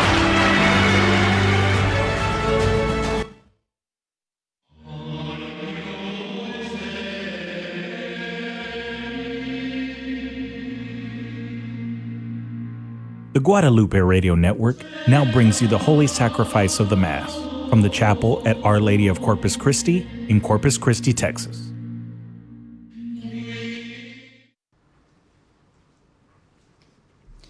Welcome to the Holy Mass at Our Lady of Corpus Christi Chapel. Today we celebrate Thursday of the 7th week in Ordinary Time. The intention for today's Mass is for all of our online viewers and for those joining us through Guadalupe Radio. All creatures of our God and King, lift up your voice and with us sing. Alleluia, Alleluia. Thou burning sun with golden beam, thou silver moon with softer gleam. Oh, praise him, oh, praise him. Alleluia, Alleluia, Alleluia. In the name of the Father, and of the Son, and of the Holy Spirit. Amen. The grace of our Lord Jesus Christ, and the love of God, and the communion of the Holy Spirit be with you all. And with your spirit. Brothers and sisters, let us call to mind our sins, and so prepare ourselves to celebrate the sacred mysteries.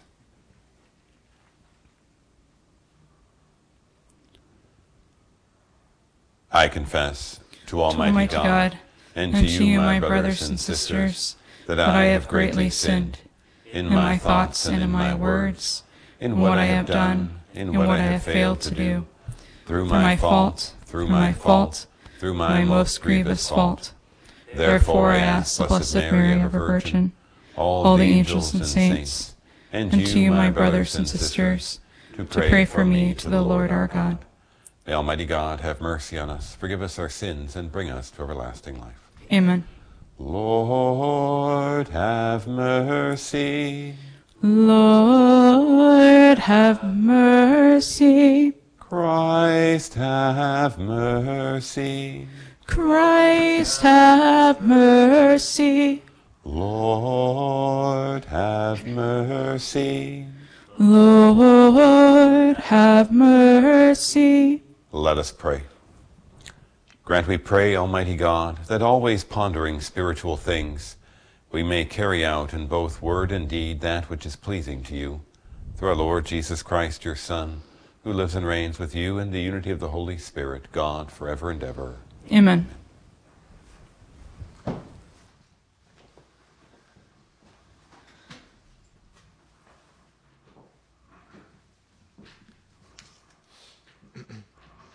A reading from the letter of St. James. Come now, you rich, weep and wail over your impending miseries. Your wealth has rotted away, your clothes have become moth-eaten, your gold and silver have corroded, and that corrosion will be a testimony against you. It will devour your flesh like a fire. You have stored up treasure for the last days. Behold, the wages you withheld from the workers who harvested your fields are crying aloud, and the cries of the harvesters have reached the ears of the Lord of hosts. You have lived on earth in luxury and pleasure. You have fattened your hearts for the day of slaughter. You have condemned, you have murdered the righteous one. He offers you no resistance. The word of the Lord. Thanks be to God. Blessed are the poor in spirit, the kingdom of heaven is theirs. Blessed are the poor in spirit, the kingdom of heaven is theirs. This is the way of those whose trust is folly, the end of those contented with their lot. Like sheep they are herded into the netherworld. Death is their shepherd, and the upright rule over them. Blessed are the poor in spirit, the kingdom of heaven is theirs. Quickly their form is consumed, the netherworld is their place. But God will redeem me from the power of the netherworld by receiving me.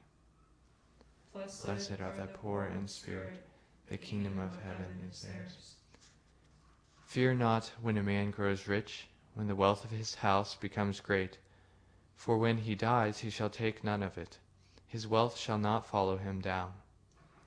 Blessed are the poor in spirit, the kingdom of heaven is theirs. Though in his lifetime he counted himself blessed, they will praise you for doing well for yourself. He shall join the circle of his forebears, who shall never more see light. Blessed are the poor in spirit, the kingdom of heaven is theirs. Alleluia, alleluia, alleluia, alleluia, alleluia, alleluia. Receive the word of God, not as the word of men, but as it truly is the word of God. Alleluia, alleluia, alleluia. The Lord be with you. And with your spirit. A reading from the Holy Gospel according to Mark. Glory to you, O Lord. Jesus said to his disciples, "Anyone who gives you a cup of water to drink because you belong to Christ, amen, I say to you, will surely not lose his reward.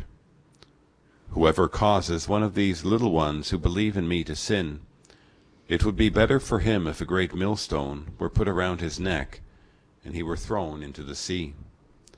If your hand causes you to sin, cut it off. It is better for you to enter into life maimed than with two hands to go into Gehenna, into the unquenchable fire. And if your foot causes you to sin, cut it off. It is better for you to enter into life crippled than with 2 feet to be thrown into Gehenna. And if your eye causes you to sin, pluck it out. Better for you to enter into the kingdom of God with 1 eye than with 2 eyes to be thrown into Gehenna, where their worm does not die and the fire is not quenched. Every one will be salted with fire. Salt is good, but if salt becomes insipid, with what will you restore its flavor? Keep salt in yourselves, and you will have peace with one another." The Gospel of the Lord. Praise to you, Lord Jesus Christ.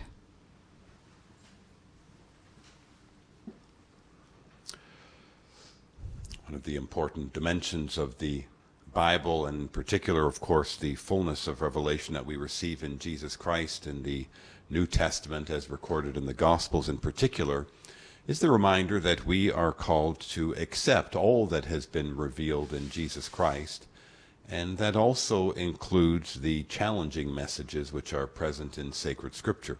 Of course, today's Gospel, and in fact the entire liturgy of the Word, including the reading from the letter of St. James, they are a sharp reminder to us that our life is important and that we should take the necessary steps in life to root out sin and to strive with all our heart to live according to the ways of God, because we should not pretend as if our life doesn't matter what we do, that we're all going to wind up going to the same place regardless of how we live. In other words, today's liturgy of the Word reminds us that actions have consequences, and the way we live our life truly does matter. And the decisions that we make really are decisions that impact, are we moving toward God and toward His love, or are we of our own free will choosing to move in a direction opposite to Him? Today's Gospel reading, we have presented with us kind of 3 very stark images related to the eyes, the feet, and the hands. And all of them are particularly powerful metaphors which are really inviting us to root out sin at its cause or at its root in our own life. With respect to the eyes are the gateway to the mind. We use our eyes to determine what it is we read, what are the programs we look at, what are the different things that we look at in life. And if we read good things, if we keep our eyes fixed on the things of the Lord, well, then our minds are going to be pure. And as we read in the Beatitudes, the pure of heart will see God. Conversely, if we allow our minds to look at polluted things or sinful things, well, it's no wonder then that it's going to have an impact and help to contaminate our mind and then also to contaminate the decisions that we make. Really plucking out our eye as opposed to be taking literally means not to be using our eyes to look at things which are ungodly or unsavory or things ultimately which lead us away from the Lord as opposed to Him. Today's gospel we hear, if your feet or foot causes you to sin, cut it off and throw it away. You know, our feet metaphorically suggest the direction in life in which we're moving. Of course, we know that we are called to be disciples of Jesus. We are called to use our feet to walk after the Lord, to take up our cross and follow the Lord Jesus. And sometimes in life when we make decisions to move away from the Lord or to move away from discipling Him and to follow someone or something else, or even merely to follow our own will and whatever it is we want to do, that is symbolized by taking our feet and moving in a direction opposite of the Lord. Today's gospel tells us, use your feet, use your will to make decisions that are discipling the Lord Jesus and are following after Him. And finally, we have the powerful metaphor of our hands and cutting them off if need be to avoid the fires of Gehenna. And here too we're reminded that the hands can be used to clutch and grab, to hoard wealth, to hold on to the things of this world, or our hands can be used to welcome, to distribute, and ultimately to empty our hands before God so that we would go before Him in a position of utter dependence, to say, Lord, everything in my life I have received as a gift from You, and because of that I also have willingly given it away, because I recognize the only true gift worth holding on to in this world is You yourself, that You are our prized possession, and therefore we're happy to go through life with empty hands, or with hands that don't clutch and grab after the things of this world, but with hands that long to be dependent on God and long to live entirely in His providence. This indeed is exactly what we were talking about in the responsorial psalm when we were saying, Blessed are the poor in spirit, for the kingdom of God is theirs. The poor in spirit are those who go before the Lord with empty hands, who recognize their entire dependence on the Lord, and who are ready to receive everything in life as a gift from the Lord and to share the goodness of God with others as well. And so, my brothers and sisters, as we go forward today, let us ask God for the grace that in the first place we would take our moral and spiritual life seriously, that we would realize there are real consequences at stake by the way we live our life, that there is a gravity and importance to the decisions that we make. And let us ask God for the grace that we would make the necessary decisions to cut out sin from our life and to use our eyes to see the things of God, to use our feet to follow in the footsteps of Jesus and discipling Him, and to use our hands to receive the gifts of God's bounty and to share them with others so that they too would come to recognize the goodness of God in this world. Amen.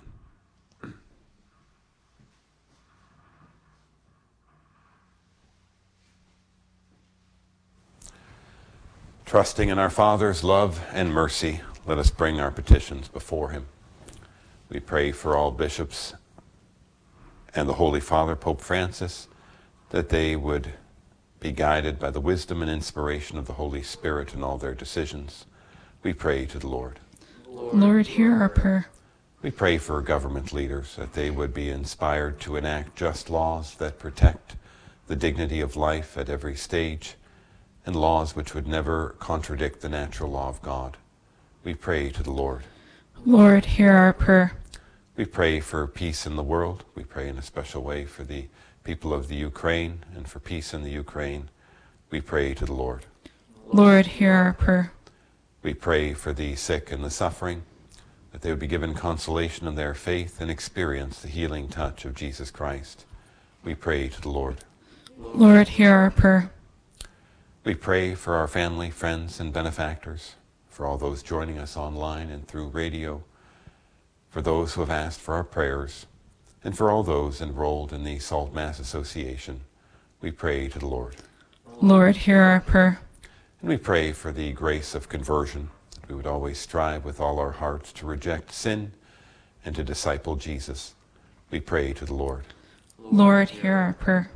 And for those intentions that we hold in our heart, we pray to the Lord. Lord, hear our prayer. Merciful Father, we thank you for hearing our petitions and granting our prayers through Christ our Lord. Amen. Most ancient of all mysteries, before your throne we lie. Have mercy now, most merciful, most holy Trinity.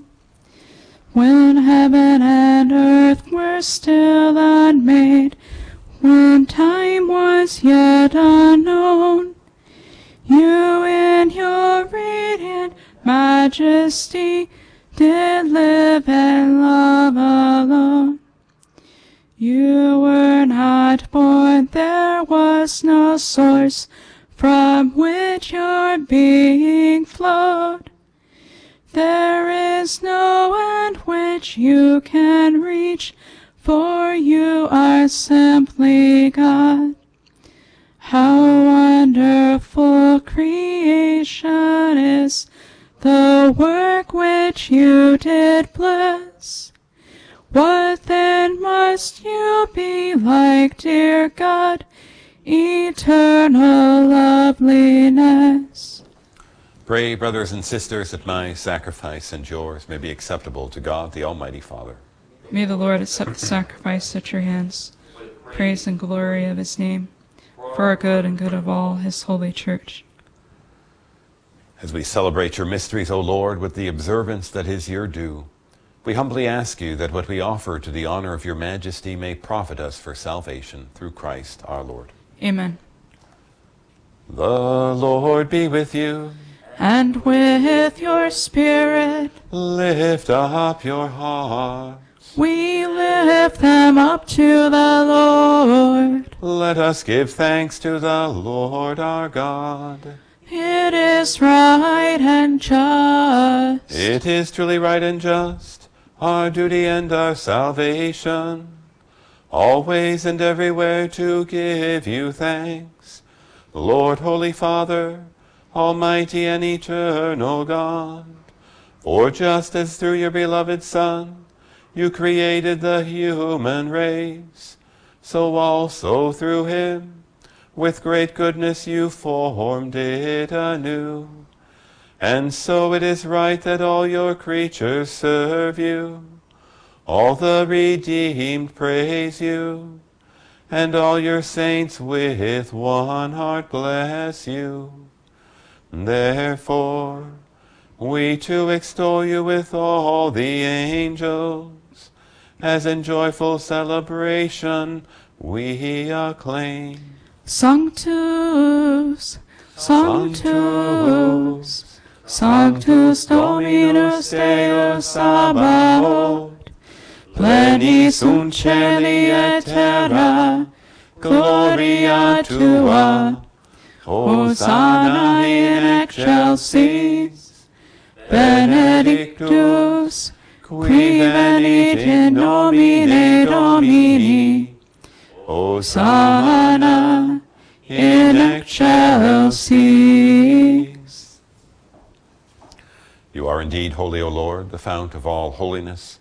Make holy, therefore, these gifts, we pray, by sending down your Spirit upon them like the dewfall, so that they may become for us the body and blood of our Lord Jesus Christ. At the time he was betrayed and entered willingly into his passion, he took bread and giving thanks broke it and gave it to his disciples, saying, Take this, all of you, and eat of it, for this is my body which will be given up for you.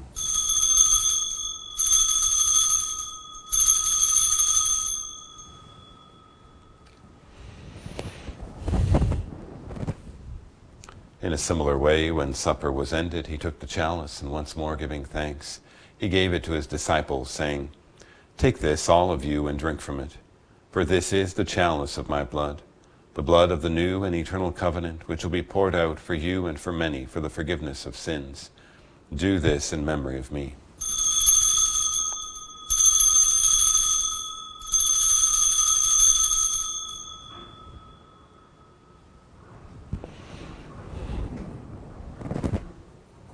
The mystery of faith.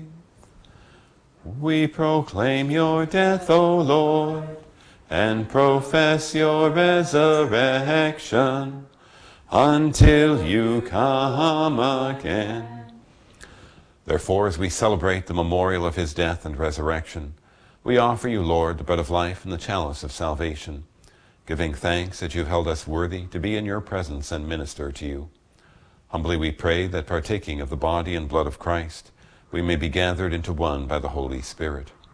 Remember, Lord, your church spread throughout the world, and bring her to the fullness of charity, together with Francis our Pope, and Michael our Bishop, and all the clergy. Remember also our brothers and sisters who have fallen asleep in the hope of the resurrection, and all who have died in your mercy. Welcome them into the light of your face. Have mercy on us all, we pray, that with the Blessed Virgin Mary, Mother of God, with blessed Joseph, her spouse, with the blessed apostles, and all the saints who have pleased you throughout the ages, we may merit to be co-heirs to eternal life, and may praise and glorify you through your Son, Jesus Christ. Through him and with him and in him, O God, Almighty Father, in the unity of the Holy Spirit, all glory and honor is yours, forever and ever. Amen. Preceptis salutaribus moniti, et divina institutione formati, audemus indicere. Pater noster, qui es in celis, sanctificetur nomen tuum, adveniat regnum tuum, fiat voluntas tua, sicut in cielo et in terra. Panem nostrum quotidianum da nobis hodie, et dimitte nobis debita nostra, sicut et nos dimittimus debitoribus nostris, et ne nos inducas in tentationem, sed libera nos a malo. Deliver us, Lord, we pray, from every evil. Graciously grant peace in our days, that by the help of your mercy we may be always free from sin and safe from all distress, as we await the blessed hope and the coming of our Savior Jesus Christ. For the kingdom, the power, and the glory are yours, now and forever. Lord Jesus Christ, who said to your apostles, "Peace I leave you, my peace I give you," look not on our sins, but on the faith of your church, and graciously grant her peace and unity in accordance with your will, who live and reign forever and ever. Amen. The peace of the Lord be with you always. And with your spirit. Let us offer each other the sign of peace. Agnus Dei, qui tollis peccata mundi, miserere nobis. Agnus Dei, qui tollis peccata mundi, miserere nobis. Agnus Dei, qui tollis peccata mundi, dona nobis pacem. Behold the Lamb of God. Behold him who takes away the sins of the world. Blessed are those called to the supper of the Lamb. Lord, I am not worthy that you should enter under my roof, but only say the word, and my soul shall be healed.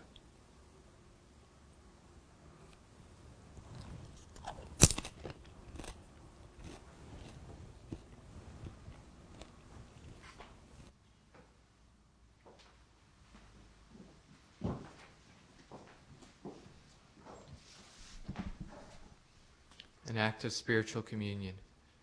My Jesus, I believe that you are present in the most holy sacrament. I love you above all things, and I desire to receive you into my soul. Since I cannot at this moment receive you sacramentally, come at least spiritually into my heart. I embrace you as if you were already there, and unite myself wholly to you. Never permit me to be separated from you. Amen.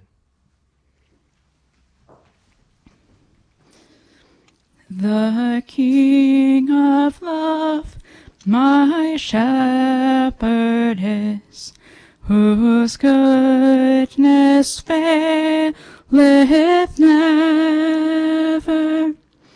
I nothing lack if I am his, and he is mine forever. Where streams of living water flow, my ransomed soul he leadeth, and where the verdant pastures grow, with food celestial feedeth. Perverse and foolish oft I've strayed, but yet in love he sought me, and on his shoulder gently laid, and home rejoicing brought me.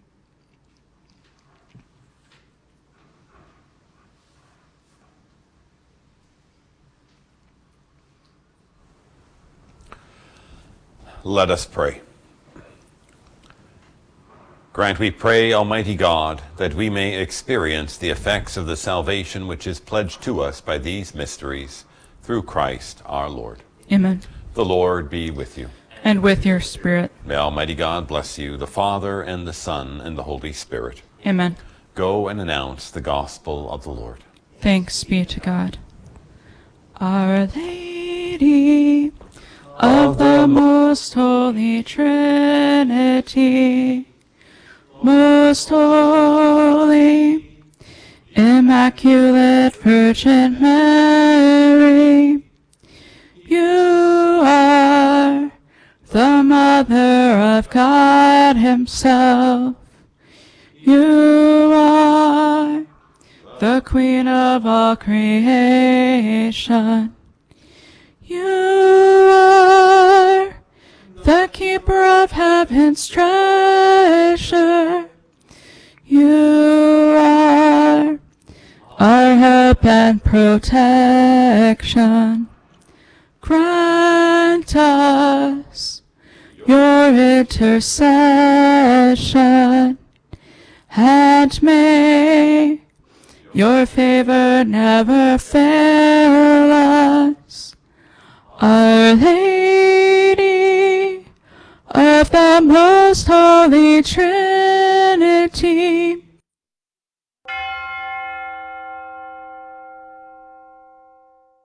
the prayer to Saint Michael.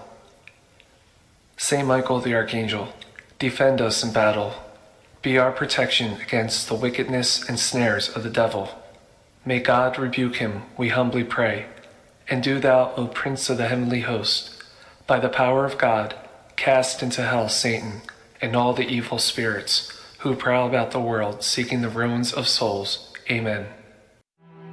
Prayer of Deliverance. Almighty God and Father, we beg Thee, through the intercession and help of the archangels, Saint Michael, Raphael, and Gabriel, for the deliverance of our brothers and sisters who are enslaved by the evil one, from anxiety, sadness, and obsessions. We implore Thee, deliver us, O Lord. From hatred, fornication, and envy. We implore Thee, deliver us, O Lord. From thoughts of jealousy, rage, and death. We implore Thee, deliver us, O Lord. From every thought of suicide and abortion. We implore Thee, deliver us, O Lord. From every form of sinful sexuality. We implore thee, deliver us, O Lord. From every division in our family and every harmful friendship. We implore thee, deliver us, O Lord. From every sort of spell, malefice, witchcraft, and every form of the occult. We implore thee, deliver us, O Lord. Thou who said, Peace I leave with you, my peace I give unto you, grant that through the intercession of the Virgin Mary, we may be liberated from every demonic influence and enjoy thy peace always. In the name of Christ our Lord. Amen.